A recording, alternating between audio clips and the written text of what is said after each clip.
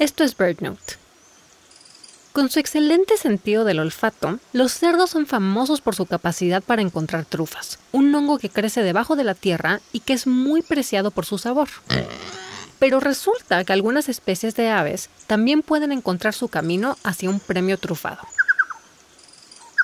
Investigadores trabajando en la región de la Patagonia de Chile se habían percatado de trufas que tenían unas pequeñas marcas de mordidas del tamaño de un pico y hasta observaron a un pájaro comerse una trufa. Los investigadores estudiaron los excrementos de dos aves comunes, el tapaculo chucao y el huet-huet corjinegro. Encontraron ADN de trufa en muchas de las muestras, lo que sugiere que las trufas son parte de la dieta de las aves. Los hallazgos sugieren que las aves, no solo los mamíferos, comen trufa seguido. Algunas de las especies de hongos que comen las aves de la Patagonia se parecen a las moras que crecen allí, lo cual puede ayudar a las aves a detectarlas con mayor facilidad.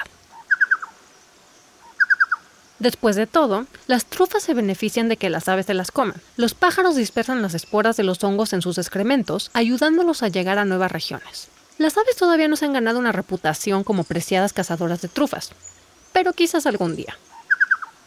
Para BirdNote, soy Lucina Melesio.